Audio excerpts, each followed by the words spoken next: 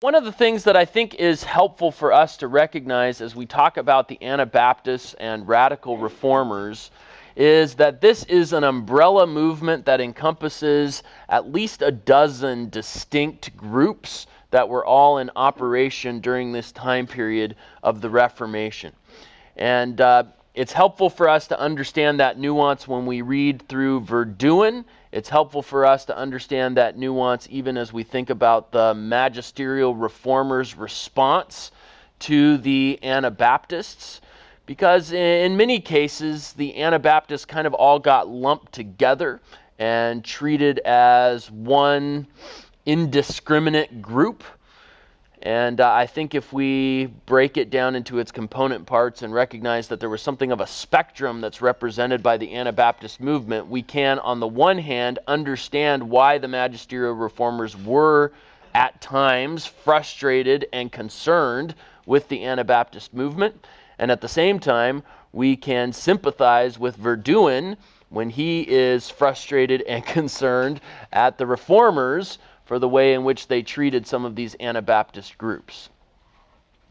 In some ways, I almost see the term charismatic in our own day as something of a parallel to the way that the term Anabaptist was used during the Reformation period. Not that the Anabaptists were charismatics, though there were some groups that were almost like modern charismatic groups among the Anabaptists. But what I mean by that is that in the same way that the term charismatic refers to actually thousands of distinct doctrinal groups, if we think about the three main waves of Pentecostal, charismatic renewal, and third wave, within that, according to the International Dictionary of Pentecostal and charismatic groups, there's over 20,000 distinct movements that would all fit under the umbrella of the term charismatic. And when we talk about charismatics, we are broad brushing that entire group with that one term.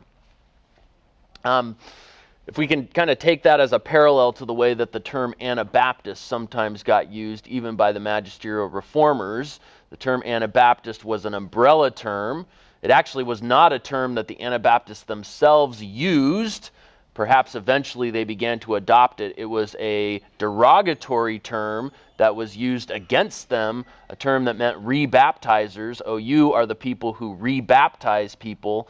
And that derogatory term was then used as a way to really denounce Anabaptist doctrine. Radical reformers is another term that has been used by historians to refer to these groups.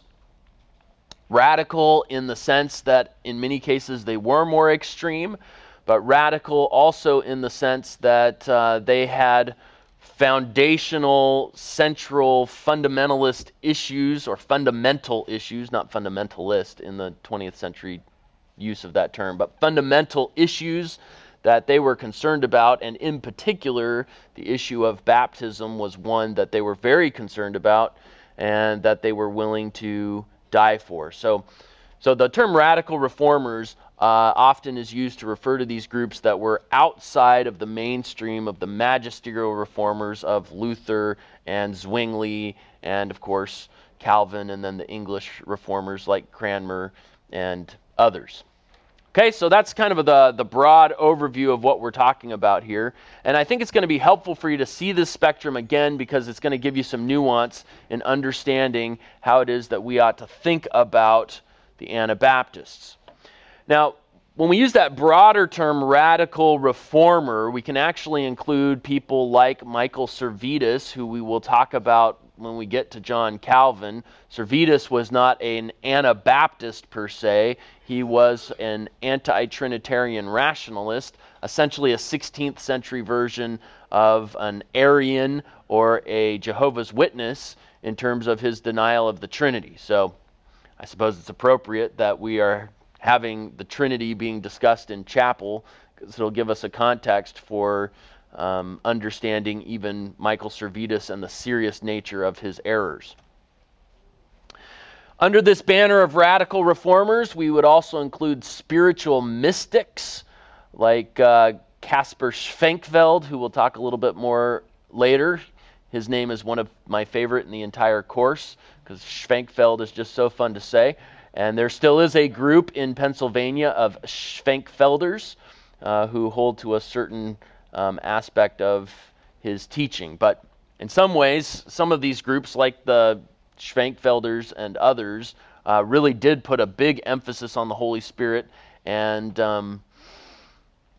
extra biblical revelation and some things that we see in the modern charismatic movement. So there are some parallels with some of these groups. In fact, Luther, as only Luther can put things, Luther referred to some of these radical reform groups as those who had swallowed the Holy Spirit, feathers and all, because they were so mystically or so in tune with pursuing mystical encounters that they believe to have originated from the Holy Spirit. We're going to talk about the charismatic movement, by the way, when we get to the 20th century, so we'll kind of leave our discussion about all of those things until then. I'm just making some connection points for you. Then there were political revolutionaries, and these men here, these political revolutionaries, were really the ones who ruined it for everyone else because they presented the most direct threat to the social and religious status quo of Western Europe at that time. And a lot of the reaction that was aimed at all of the Anabaptists was aimed at them as a result of those who were really political revolutionaries because they were viewed as a threat to society. So this would include the Zwickau prophets, Nicholas Stork and Marcus Stubner. We'll talk about them a little bit later. Jan Mathis, Jean von Leyden, Thomas Müntzer, and then the Münster Rebellion, which Thomas Müntzer was not at the Münster Rebellion, so don't get confused, even though his last name looks a lot like the city where the rebellion took place. And then finally, we have groups of Anabaptists who I would view much more favorably than any of the others on that list, and that would be the Swiss Brethren that we talked about a little bit on Tuesday when we talked about Ulrich Zwingli, those who were convinced from the Scriptures that infant baptism was not something that the New Testament mandated for church life, and as a result, they parted ways with Zwingli and were severely persecuted for that conviction. So, again, I'm trying to give you a perspective here that lets you see that the term Anabaptist, which was broadly used to refer to any of these radical reform groups, it ended up unfairly encompassing those who really were motivated out of biblical convictions with those who genuinely were a threat to society and needed to be stopped. And so as a result of this, all Anabaptists are persecuted and convicted of heresy, convicted of treason, and either imprisoned or executed. All right, so let's just talk about a few of these. This is going to be really pretty brief in terms of a survey, but we have men like Andreas Karlstadt. Karlstadt was actually one of the fellow professors at the University of Wittenberg there where Luther taught. When Luther went to the Diet of Worms in 1521, and then on his way back was kidnapped by friendly soldiers who took him under the orders of Frederick of Saxony to the castle at Wartburg while he was translating the New Testament into German. Karlstadt essentially assumed the position of lead reformer there in the city of Wittenberg. And Karlstadt was much more radical in his reform efforts than Luther had wanted to be. Karlstadt was more like Zwingli. Karlstadt went in and took everything out that was not specifically mandated in the New Testament. So he was more of a regulative principle kind of guy.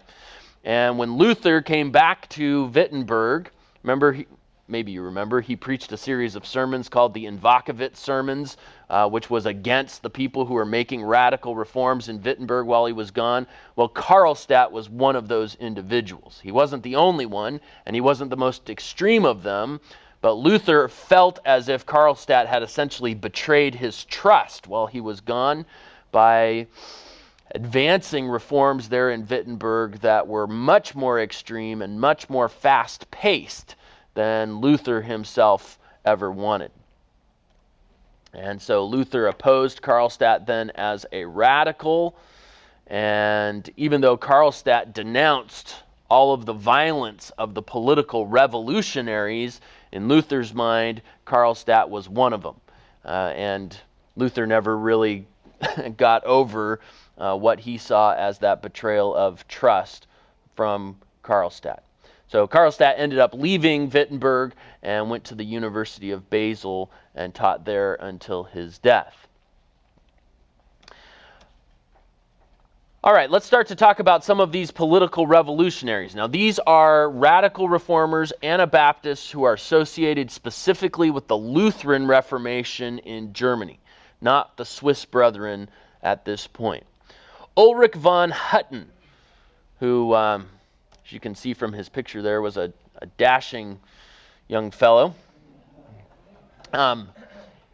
He was one who began to see the Reformation as an opportunity to invite and ignite, I suppose, a revolution. And he himself was a knight. He had studied theology at the University of Greifswald, and a leader then of the Imperial Knights of the Holy Roman Empire. So he led a revolution that involved the knights themselves. This was called the Knights' Revolt, and he was defeated in this revolt. But it's sort of the first wave here, the first inkling that a reformation of the church might be used by some people as a catalyst for a revolution of the social order. And Luther adamantly opposed any sort of political revolution associated with his Reformation, but we have here in Ulrich von Hutten sort of a first effort in that regard. Hutton's Knights' Revolt was unsuccessful, but it was followed shortly thereafter by the Peasants' Revolt of 1524. And you might remember in the Luther lecture that we read some of Luther's own words against the peasants, where he talked about how he didn't think there was a devil left in hell. They had all gone into the peasants, that the peasants were raving around like madmen. Well, that was through the stirring up of men like Thomas Müntzer, and also the Zwickau prophets, who we'll talk about in just a moment. Müntzer was a radical reformer influenced by Luther's Reformation, who then turns against Luther when Luther doesn't support the political revolutionary concepts that Müntzer thinks ought to be part of the Reformation. And so this early leader of the Peasants' Rebellion in Germany is a communist. In fact, his battle cry was that all things ought to be in common, and we saw that in Luther's reply, that the peasants not only wanted to share all of their goods with each other, they wanted to take all of the goods from the lords and the nobles and the aristocracy and share them with everyone in society. And I mentioned that even when East Germany was a country, a communist country, there was a statue in honor of Thomas Müntzer because some of the early communists regarded Müntzer as kind of an early ancestor of their own ideals. He was defeated, he was tortured and killed, and reportedly he recanted, but it didn't do anything for him in terms of the fate that he faced. But you can see, just going back here for a moment, you can see how the Anabaptist reputation is starting to be seriously tainted by groups like von Hutten leading Knights in Revolt, Müntzer leading Peasants in Revolt. So it's not really about baptism at this point. It's about the threat to society that those who hold to believers' baptism pose to the state and the church there in Western Europe at this point. Caspar Schwenkfeld, who we mentioned earlier, one of these early mystics, influenced by Luther and also by Müntzer and Karlstadt, so we see the influence of all of these men. He did reject infant baptism, and was very much into mystical communion with what he believed to be revelations, extra biblical revelations from the Holy Spirit and all of that kind of stuff. So very much a mystical, almost I would see it, the Schwenkfelders, as being something of a precursor to some of the ideas that are part of the broader charismatic world today. And Luther responded to these kinds of things very vehemently. In another place, he said, anybody who thinks they have an inspiration from the Holy Spirit that's not from the Scriptures, that revelation actually comes to them from the devil. So Luther was not unclear about what it was that he thought about this kind of stuff. And for that matter, though Luther's points were often harshly and perhaps overstated, I don't think we would disagree with Luther's basic assessment of many of these groups. Political revolutionaries, spiritual mystics. I mean, this is not New Testament Christianity. All right, the Zwickau prophets. Here we have two others who had joined with Karlstadt in making radical reforms in the city of Wittenberg while Luther was gone. It's not that they were allies of Karlstadt, it's just that they were there during that time period. Nicholas Storck, Marcus Stubner, sounds like a German law firm, law offices of Storck and Stubner. But these guys, again, along with Thomas Müntzer, attempted to bring spiritual change through political revolution. They want to actually set up a theocracy, and this is going to begin to become kind of a popular concept among some of these radical groups. They claim to be acting under the direct guidance of the Holy Spirit. They claim that this is the end of the world, and that the Lord is going to return at any moment, but they also reject infant baptism, so they're associated with the Anabaptists. And they were removed along with Karlstadt by Luther when he preached those Invokavit sermons in Wittenberg in 1522. All right, so I'm just going quickly here to give you kind of a snapshot of, I mean, when we're talking about Anabaptists, why is it that the magisterial reformers responded so negatively to the Anabaptists? Was it really that they were that negative against believers' baptism? No. That was not the root of the issue. The root of the issue was that some of these radical groups who espoused believers' baptism also espoused either this kind of mystical communion with the Holy Spirit, extra biblical revelation stuff, or they espoused political violence. And so believers' baptism came to be a symbol of people who were either doctrinally in error on other points or represented a political threat to the status quo. Yep, Cameron. Munster, he was the communist, right? Yep. Yeah. Is he the guy who gets accused of the story of where they believed in sharing everything and so they even shared their wives? No. That's the Münster Rebellion, which is not Thomas Müntzer. So we have Thomas Müntzer with the Peasants' Rebellion, and 10 years later we have in the city of Münster, Germany, a rebellion with Jan Mathis and Jan van Leyden, who we're going to meet in just a moment. Münster is one with a Z, or with a Z? Yes, one is with a Z. So it was the communist guy, Münster with a Z. Right, Thomas Müntzer, and he died in 1525, right after, or maybe 1524, right in there, when the Peasants' Rebellion was going on, 1524, 1525. The rebellion at the city of Münster, Germany, and I realize it is confusing, but the rebellion at the city of Münster, Germany took place 10 years later under Jan van Leyden and Jan Mathis. And yes, and we'll look at that in just a moment. All right, Melchior Hoffman. Also influenced by Luther, and here we start to have again this idea of kind of a realized eschatology in the Reformation, that Christ is going to return, and he is going to return in 1533.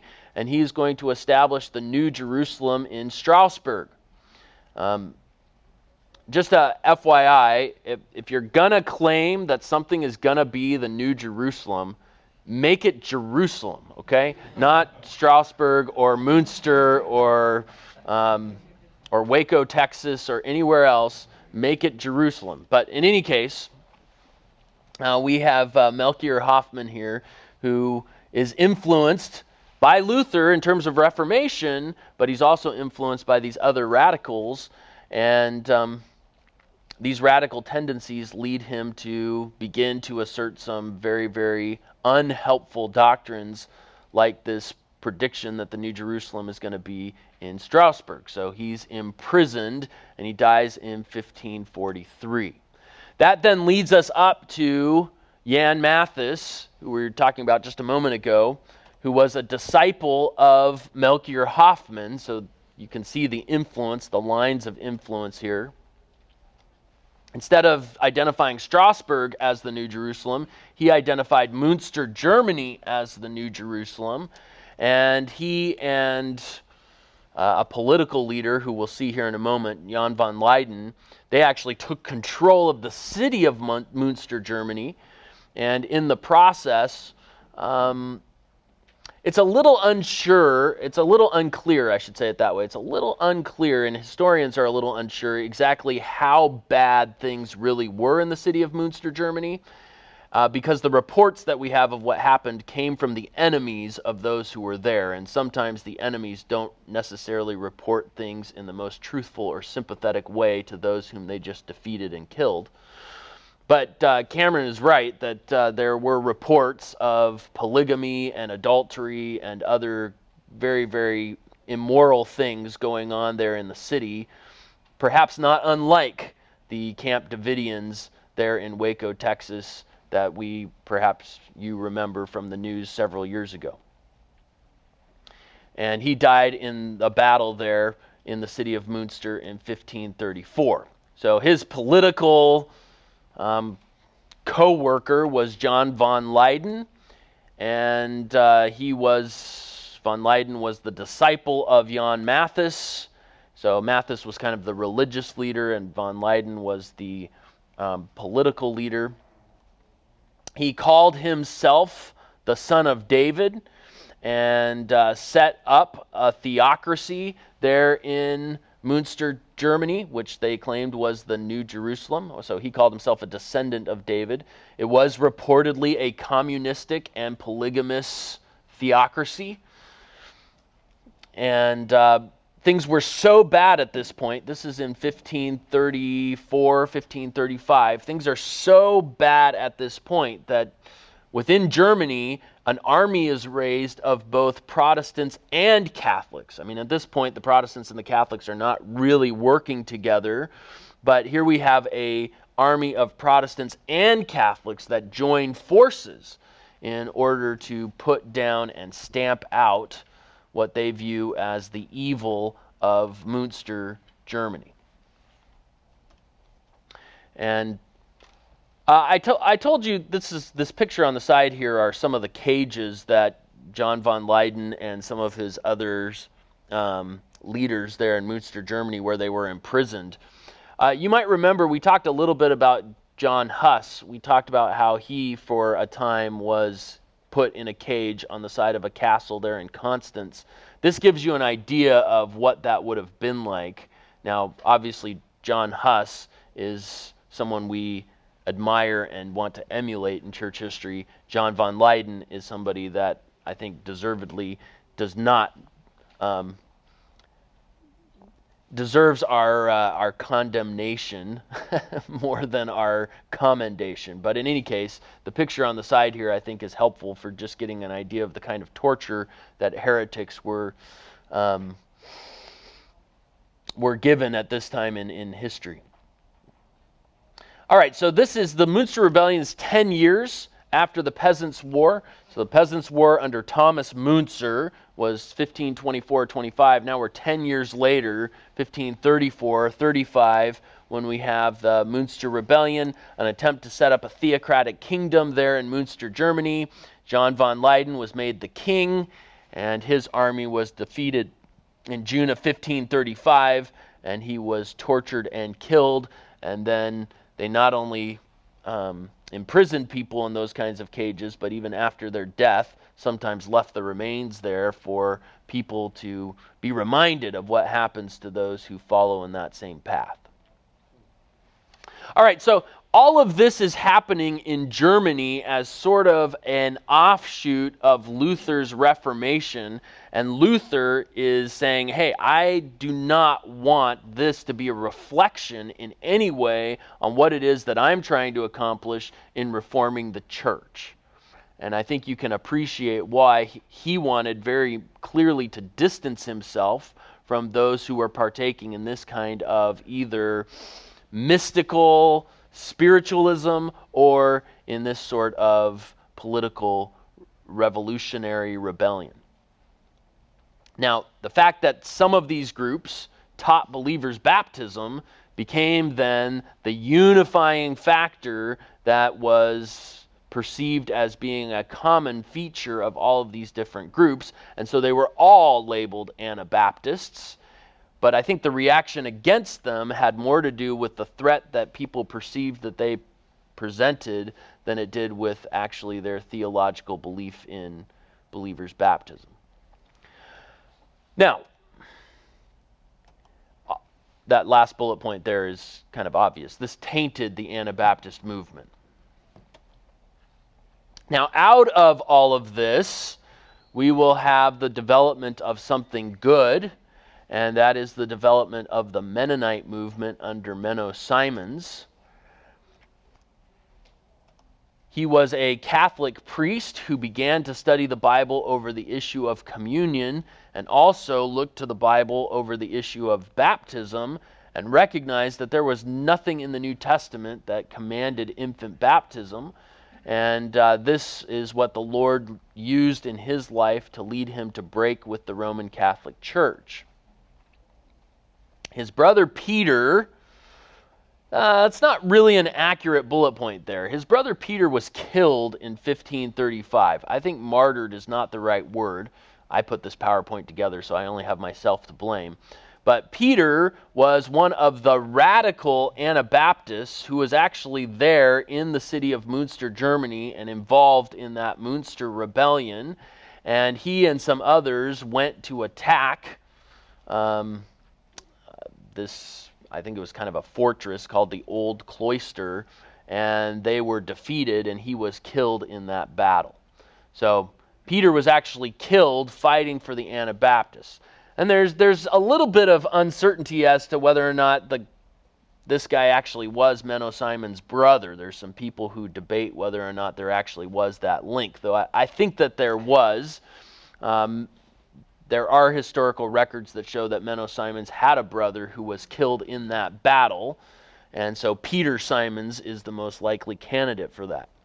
In any case, God is using all of this to put a very, very bad taste in Menno Simons' mouth for the way in which some of these radical Anabaptist leaders have been using their theological ideas to present a platform for political revolution.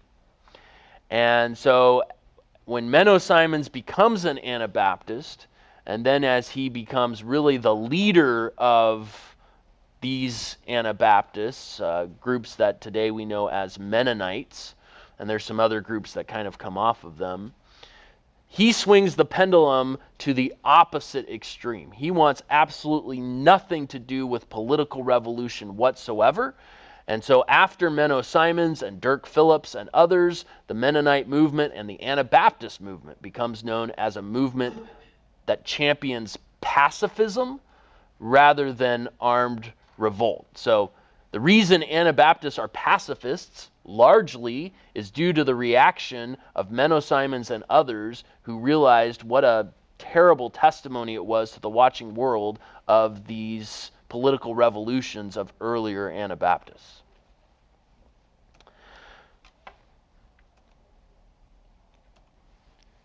All right, so I just want to actually show you one little thing here that I was reading online. and I'm not sure who put this article together. It's just kind of a random thing I found through a Google search, but I appreciated some of the things that they said. And so it talks a little bit here about Jan Mathis and Jan van Leyden and others who had become the leaders of the movement. And because of persecution, these men were able to take the relatively peaceful Anabaptists and shape them into a militant religious group who believed they were the Old Testament nation of Israel. Melchior Hoffman had proclaimed the millennial reign of Christ would begin in Strasbourg, and these men determined to establish the New Jerusalem at Münster. So you can see how the Anabaptist movement in the late 1520s, early 1530s is going in a very bad direction, and this is why it gets the reputation that it gets and why the magisterial reformers react to it in the way that they react to it. Now, Verduin is going to try and make it sound like maybe the Münster Rebellion wasn't all that bad. In that case, I actually disagree with his assessment of that. I think the Münster Rebellion really was bad. Maybe some of it has been overstated by the enemies of those who were there, but I really do think it was bad, and I don't think it is excusable.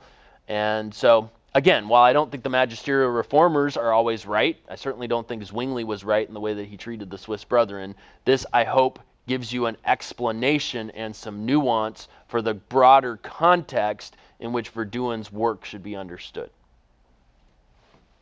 So, in general, with these different movements, are people shaping what they believe based on just the outworkings of these movements rather than based on Scripture? Because it's not like we're talking about like they saw this in Scripture and therefore they were a pacifist.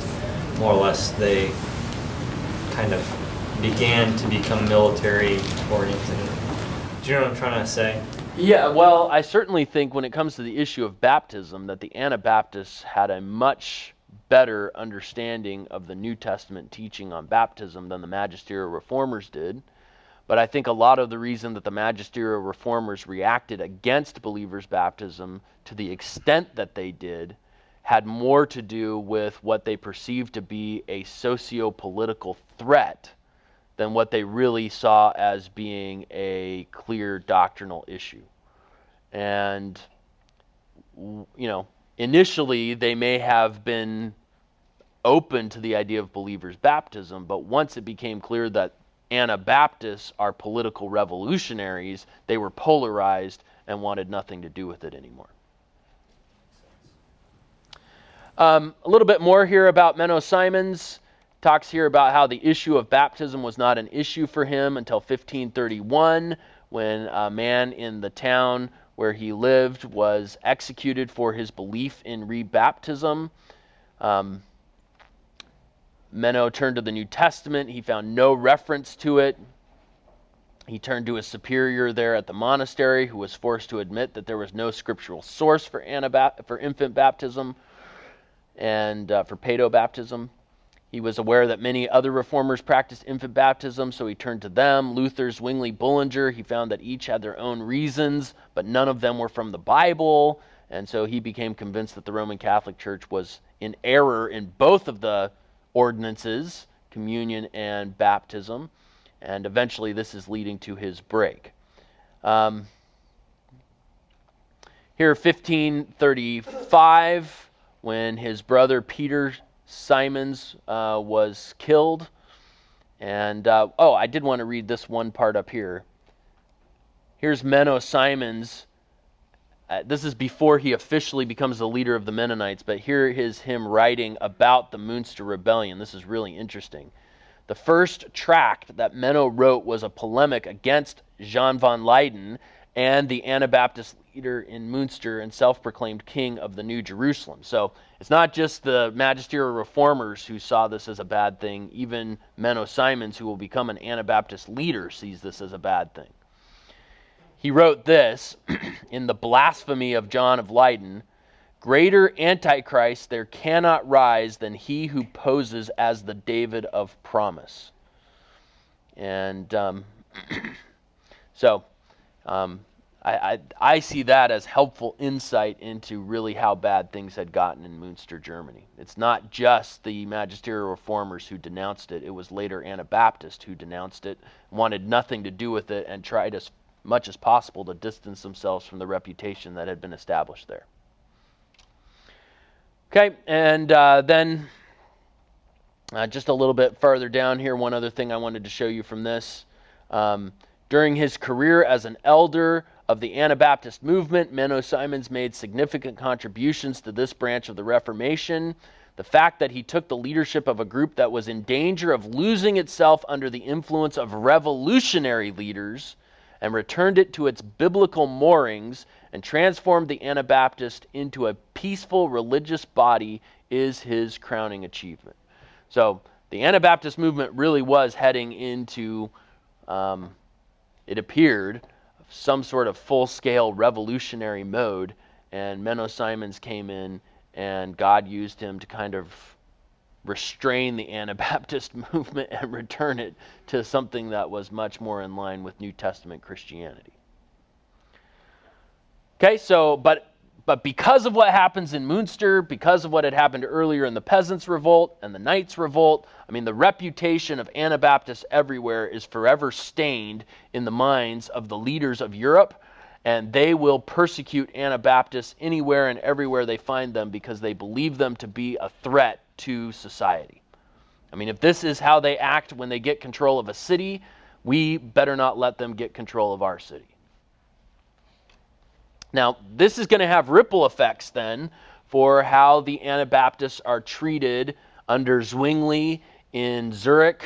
Now, granted, the Münster Rebellion is a little bit after some of the initial wave of persecution there in Zurich, but even Zwingli, as we saw in his refutation of the tricks of the Baptists, he used those same arguments. These guys are a threat to society in order to justify his persecution of them. This is also going to have ripple effects for the entire Protestant movement. I'll go back to this.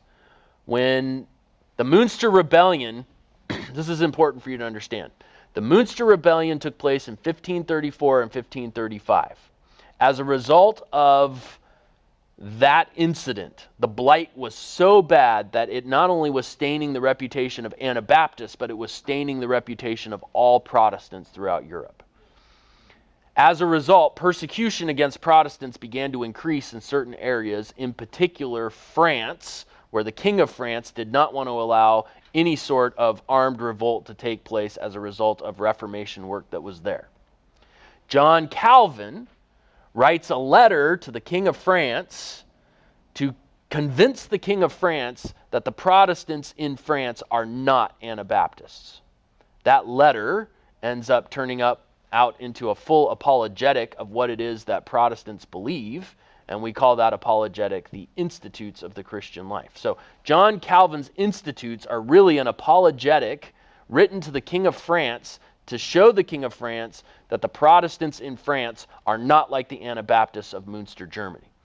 And actually, some of the things in the Institutes are clear denunciations of Anabaptists. It's like, why, Calvin, why are you so mad at the Anabaptists? Well, he's mad at the guys in Münster, Germany, who ruin it for everybody else. All right, so let's move on just a little bit. Calvin he published the first edition of his Institutes in 1536, which is the very next year after the Münster Rebellion.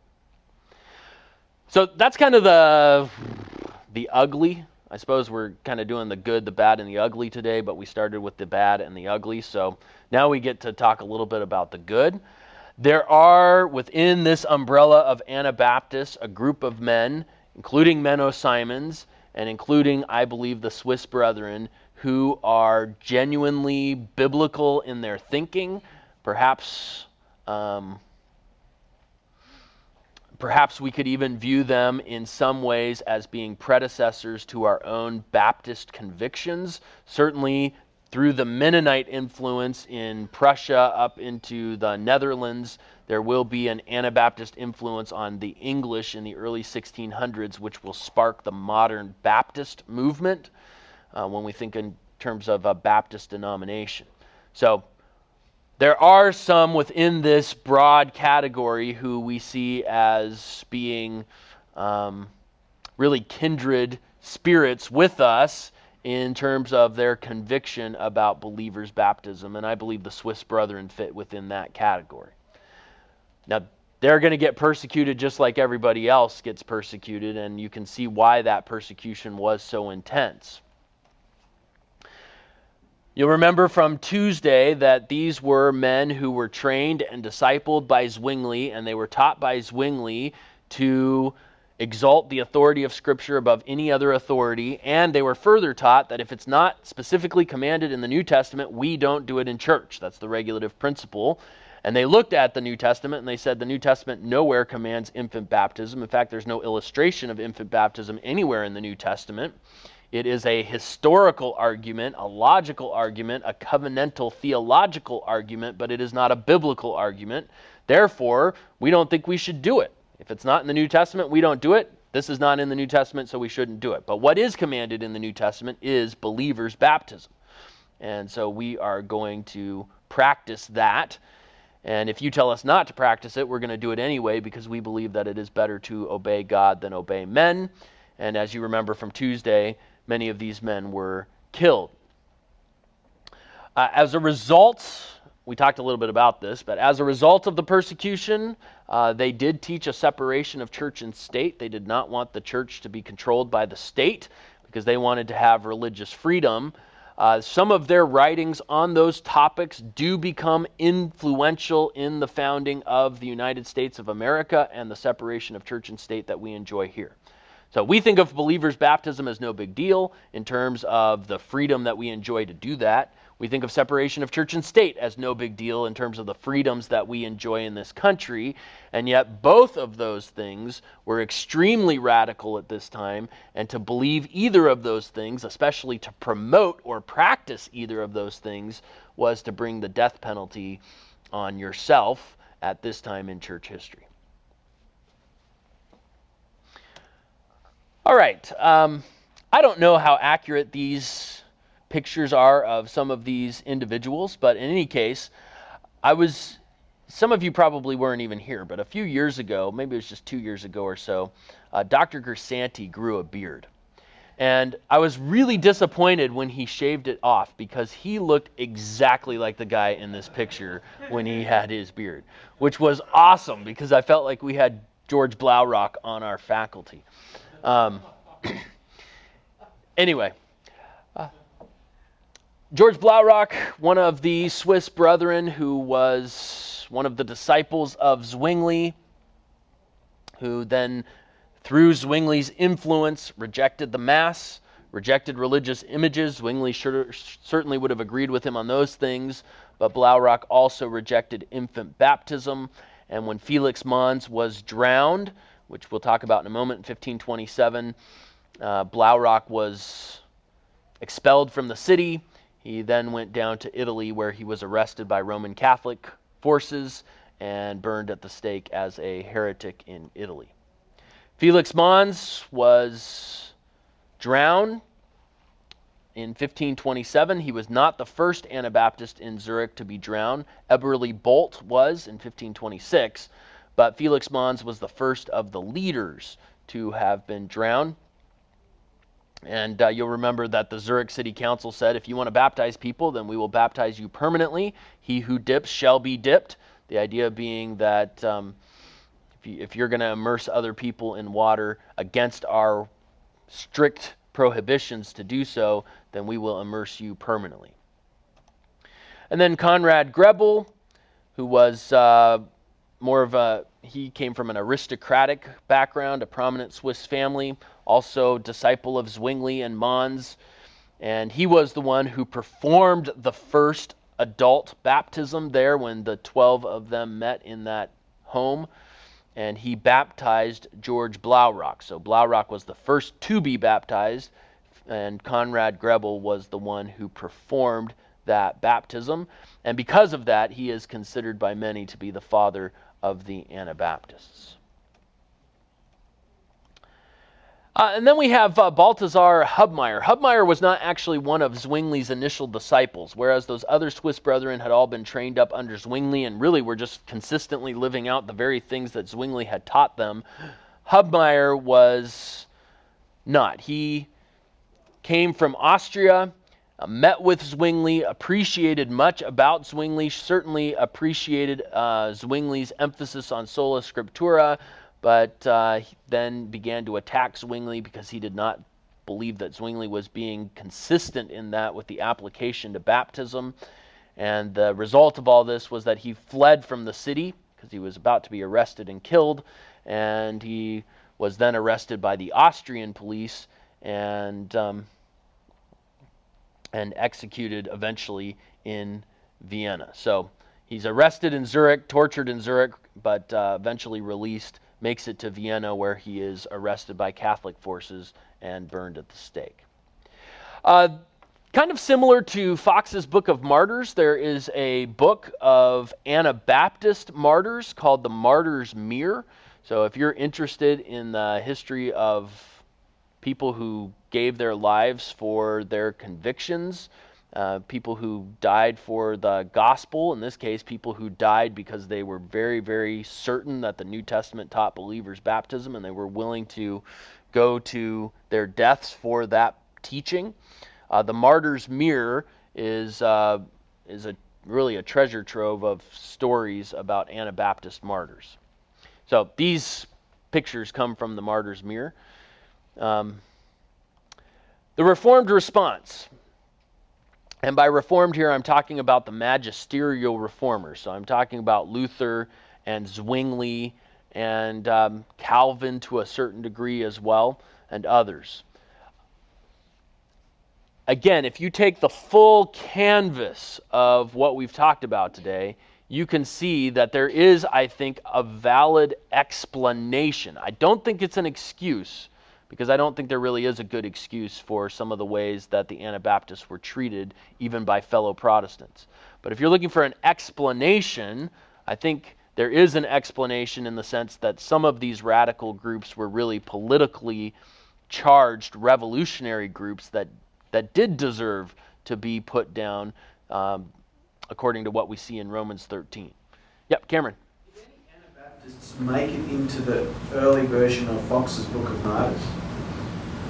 I don't know that there are any Anabaptists in Fox's Book of Martyrs. I've never read through Fox's Book of Martyrs specifically looking for that. But version, and it does have Anabaptists in it, but I'm just wondering if it's also got some Catholics as well. So, but I'm just thinking about when Fox brought it out. I'm curious if he would have included Anabaptists. Not to my knowledge, but it's a question that I haven't sat down and looked for. But I would think writing around 1555 during the Marian martyrs up until 1559, I would think that the stigma was still so negative towards the Anabaptists, just generally speaking. It would surprise me if Fox had included Anabaptists in his original edition of his Book of Martyrs, but it's possible. The magisterial reformers opposed any kind of armed revolt. Luther was extremely dogmatic on that point. And even Zwingli, it has to be what the city council says it is. We will not do anything that the city council does not allow us to do. So they were very committed to affirming and upholding whatever the civil government in place at that time instructed them to do. And certainly I would agree with that principle that we obey the government and submit to the government, except in the case where the government mandates that we do something that God has told us to do, because it is better to obey God than to obey men, and that's how the Anabaptists saw it. So they did not want to violate Romans 13. They simply saw in Acts 4 a paradigm in which obedience to God trumps obedience to the state. The reformers did oppose adult baptism. That's not exactly true. They opposed believers' baptism of those who had been already baptized as infants. Now, if somebody was converted through a missionary activity and had not been baptized as an infant, then they did support adult baptism in those rare cases. They opposed the separation of church and state. There was no such thing at this time in church history. They saw the Anabaptists as dangerous theologically and politically, and so they responded by, if we're talking about the reformers themselves, they responded by affirming and approving state-mandated violence against the Anabaptists. I think that's the right way to say it. It's not like Luther went out and started killing people himself, but he certainly affirmed the right of the government to suppress a revolution. And Zwingli affirmed the right of the Zurich City Council to drown the Anabaptists. And Calvin affirmed the right of the Geneva City Council to execute heretics in the city of Geneva, and we'll talk about that when we talk about Calvin. So, and then finally there, in many cases, I think they did distort some of their views in order to prosecute them.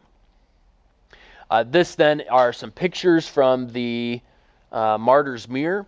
At this time, I would say about 85% of the executions that Anabaptists faced came at the hands of Roman Catholics, and only about 15% at the hands of fellow Protestants. And you can usually differentiate between the two because Roman Catholics generally burned the Anabaptists at the stake, and the Protestants generally drowned the Anabaptists as sort of a cruel, ironic twist on their take on believers' baptism. So this would have been a Catholic execution.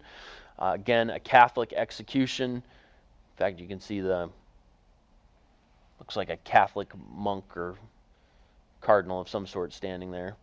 Again, a Catholic execution. All of these from the Martyr's Mirror. And then here, a woman being drowned. And then finally we have Michael Servetus. I only put him on the end here because I mentioned him at the beginning. I'm going to skip this slide because we're going to talk more about Michael Servetus as we talk about John Calvin. I don't have a lot of sympathy for Servetus, so Servetus goes back in the bad and ugly category of some of those earlier individuals that we were talking about. All right, then just a final thought here that I think is kind of an interesting question, and it's not the end of class, so we are going to keep going to talk about Calvin, but a final thought with regard to this lecture. I read your mind. Some of you were thinking, what, is class over already? And you're not that fortunate. A final thought here, the Anabaptists die for issues they believe the New Testament clearly taught, such as believers' baptism and the separation of church and state, particularly believers' baptism. How important should we regard those issues in church ministry today? I think it's an interesting question, and I'm not going to give you an answer. It's just more something that I want you to think about. And something that we talked about even on Tuesday. It is kind of interesting that in the history of Christianity at this time in the Reformation, we have three denominations at this point. We want to call them three divisions. We have the Lutheran division, we have the Reformed division under Zwingli, and now we have the Anabaptist division.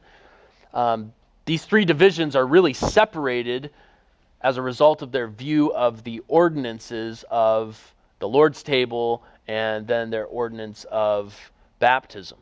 And it's kind of interesting that today we have denominations that are still split over those ordinances, and yet they come together for the gospel, or they're part of the gospel coalition. And I think they're right to be unified around the things of the gospel. But isn't it interesting that at a time when the gospel, the biblical gospel, is being recovered in church history, the division is caused over a view of the Lord's table and baptism in particular. Would we be willing to die for what we recognize are secondary issues, but secondary issues that we believe firmly to be clearly taught in the New Testament? The Anabaptists certainly were willing to die for those secondary issues. We thank the Lord that we don't face that kind of persecution, but it is an interesting thing to consider. Okay, so hopefully all of that helps put Verduin in a little bit of context. I like what Verduin is trying to do. I like most of what Verduin is saying. I think sometimes he goes too far in the way or the extremes with which he says it. But you read Verduin's book and you think, how in the world could the Reformers have treated these guys this way? So I present this to you not as an excuse, but perhaps as an explanation. All right? Any questions about the Anabaptists or about Verduin's take on the Anabaptists before we switch gears and talk about John Calvin? Yeah, Mike. One just kind of arises out of the nature of this discussion, which is obviously the attack on Servetus in general. That's usually held up as the one major thing, and even when you get to the point where you say, well, he was a heretic, it might soften the impact a little bit, but they're still offended, and I'm talking obviously about the Arminian affront to Calvinism and Reformed theology. And so the question is really, do they have, in general, Arminians, any awareness in your interactions at the scholarly level with this question of the revolutionary style of revolt against the government and the revolt? Well, I mean, I don't think at the scholarly level, if you're really dealing in scholarship, that you're going to even face that kind of ad hominem attack, because the better scholars are going, even a guy like Roger Olson, who is very adamant in his defense of Arminianism, he's not going to use Servetus and that whole thing as his attack on Calvinism. He's smarter than that because A, he knows the history of what really happened, and B, he understands the fallacy of ad hominem argumentation. But at the street level, I don't know, does theology happen at the street level? I'm so out of touch in my ivory tower, I don't even know what I'm talking about. But at the street level, yeah, Servetus gets used all the time. In fact, I'll just show you this to you guys since you brought up the question. And some of you have probably seen this cartoon from the Sacred Sandwich. But here you have a Calvinist and an Arminian arguing scripture texts. And so the Calvinist from Isaiah and the Arminian, the Calvinist and the Arminian. And when the Calvinist gets to Romans 9, the Arminian, responds with Servetus. And so we'll see that slide again a little bit later as we get into the full PowerPoint. But yeah, you're right. Servetus's name does come up, and it's actually kind of strange how history picks certain people and brings them to the forefront, and other people kind of follow the background, because Servetus was not the only person who was executed in Geneva. Servetus was certainly not the only person who was executed during this time period in Europe. Servetus himself had been arrested in I believe it was in France, and had escaped by Roman Catholic authorities, where he was going to be executed by them. Calvin actually tried to get a lesser form of execution, but the Geneva City Council, who is actually the one that sentenced Servetus to death, insisted on burning him at the stake because they wanted to embarrass Calvin. So it's kind of ironic that Calvin gets blamed for something that he was actually trying to mitigate against. Now, he didn't want to let Servetus go, but he didn't want to burn him at the stake either. The Geneva City Council sent letters to cities throughout Europe, all asking what they should do with Servetus, and every single one of them came back saying he has to die, he's a heretic. So this was not something that was unusual, and it's really, honestly, not Calvin's fault. So as much as, I want to be fair with the history. I don't want to just say, well, it was the city council, it wasn't Calvin, if Calvin was really the one behind it all along. I don't think that's the case here. Calvin believed Servetus was a heretic, very much so. He believed that heretics deserved the death penalty because everyone in Europe believed that at that time. But Calvin tried very, very hard to dissuade Servetus from his anti-Trinitarian views, and Servetus wouldn't have anything of it. And eventually the Geneva City Council was the one that ultimately burned him at the stake. So we'll get into all that, and I'll read some of the history behind that. But you're right. It's interesting that you have this whole history of at least a certain section of the Anabaptists that were very militant and obviously engaged in immorality and all that kind of stuff. And they were claiming to be Trinitarian and that kind of thing. And so it seems like there's more balance if we look at the whole picture, obviously, and I'm sure that's why you're doing it. Yeah. Well, I think if we understand the entire context, again, I don't have a problem with pointing out places where I think that Luther or Zwingli or Calvin were in error. And in particular with Zwingli, I think the way that he treated the Swiss Brethren ultimately is unexcusable.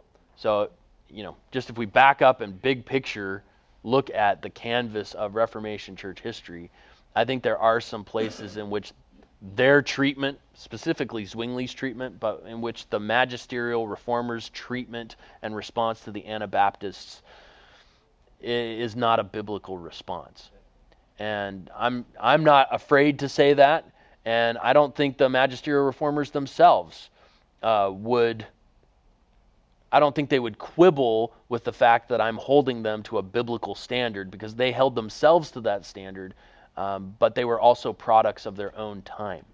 And that's another lesson that we learn, I think, as we study Reformation church history, as we look at the Catholic Inquisition, as we look at some of these other forms of persecution, is people are products of the time and culture in which they live.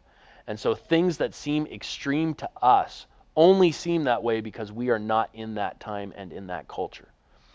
And the really convicting part of all of that is to recognize that there are things in our own time and in our own culture that are not biblical, and yet we permit, tolerate, and even embrace some of those things because we don't even think about them, because they're so much a part of our own culture.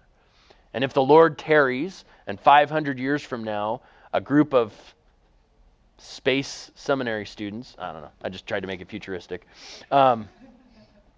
is studying, American evangelicalism in the early 21st century, somebody's going to raise their hand and go, "Professor, why did the church at that time period not see this glaring inconsistency?" And he's going to go, "Well, they were a product of their culture and their time." So what is the lesson for that in us is we need to be constantly applying the principle of sola scriptura to our own hearts and lives to make sure that what we are doing is in accord with what is in this book, and not just going along with whatever everybody else is doing because that's what everybody else does in our own time period. So I think there's a good lesson for us in that. I think the pendulum actually has swung much too far to the other side. I'm certainly no proponent of religious persecution, but I think we've gotten so soft and so tolerant that you can't even criticize someone who believes something that is completely unbiblical without yourself being labeled as unloving. And so I think the pendulum swung too far the other way. In the Reformation, they were too quick to criticize, I think, in many cases. In our day, we're not quick enough. Yep. Question. Could you just clarify about Zwingli? It seems like from your notes that he was actually the architect of the persecution by baptizing Geronics. He actually, it says he influenced the city council, but it seems like from your notes that he actually was the architect of that method, the drowning. I think it was probably more nuanced than him just being the guy that dreamed up that particular mode of execution. So it was probably something that perhaps he was part of influencing the city council towards choosing drowning as kind of a vivid illustration of what it was they were being punished for. But, I've heard scholars on both sides, those who have said, no, it was the Zurich City Council who really is to blame, not Zwingli, and those who have said, no, it was Zwingli who is to blame, not the city council. And I think the truth is probably both, that Zwingli influenced the city council. Certainly the Anabaptists, the Swiss Brethren who were persecuted, they viewed Zwingli as the one who either could have stopped it or could have influenced the city council in such a way to handle the situation differently. So with Calvin, because the city council, especially during the Servetus affair, the city council hated Calvin. They were at odds. I don't lay the blame at Calvin's feet for Servetus in the same way that I lay some of the blame at Zwingli's feet for the treatment of the Anabaptists. Now, granted, Zwingli was not the city council. He was not on the city council, so it ultimately was not his decision to make, but I think he was a primary influence in the process.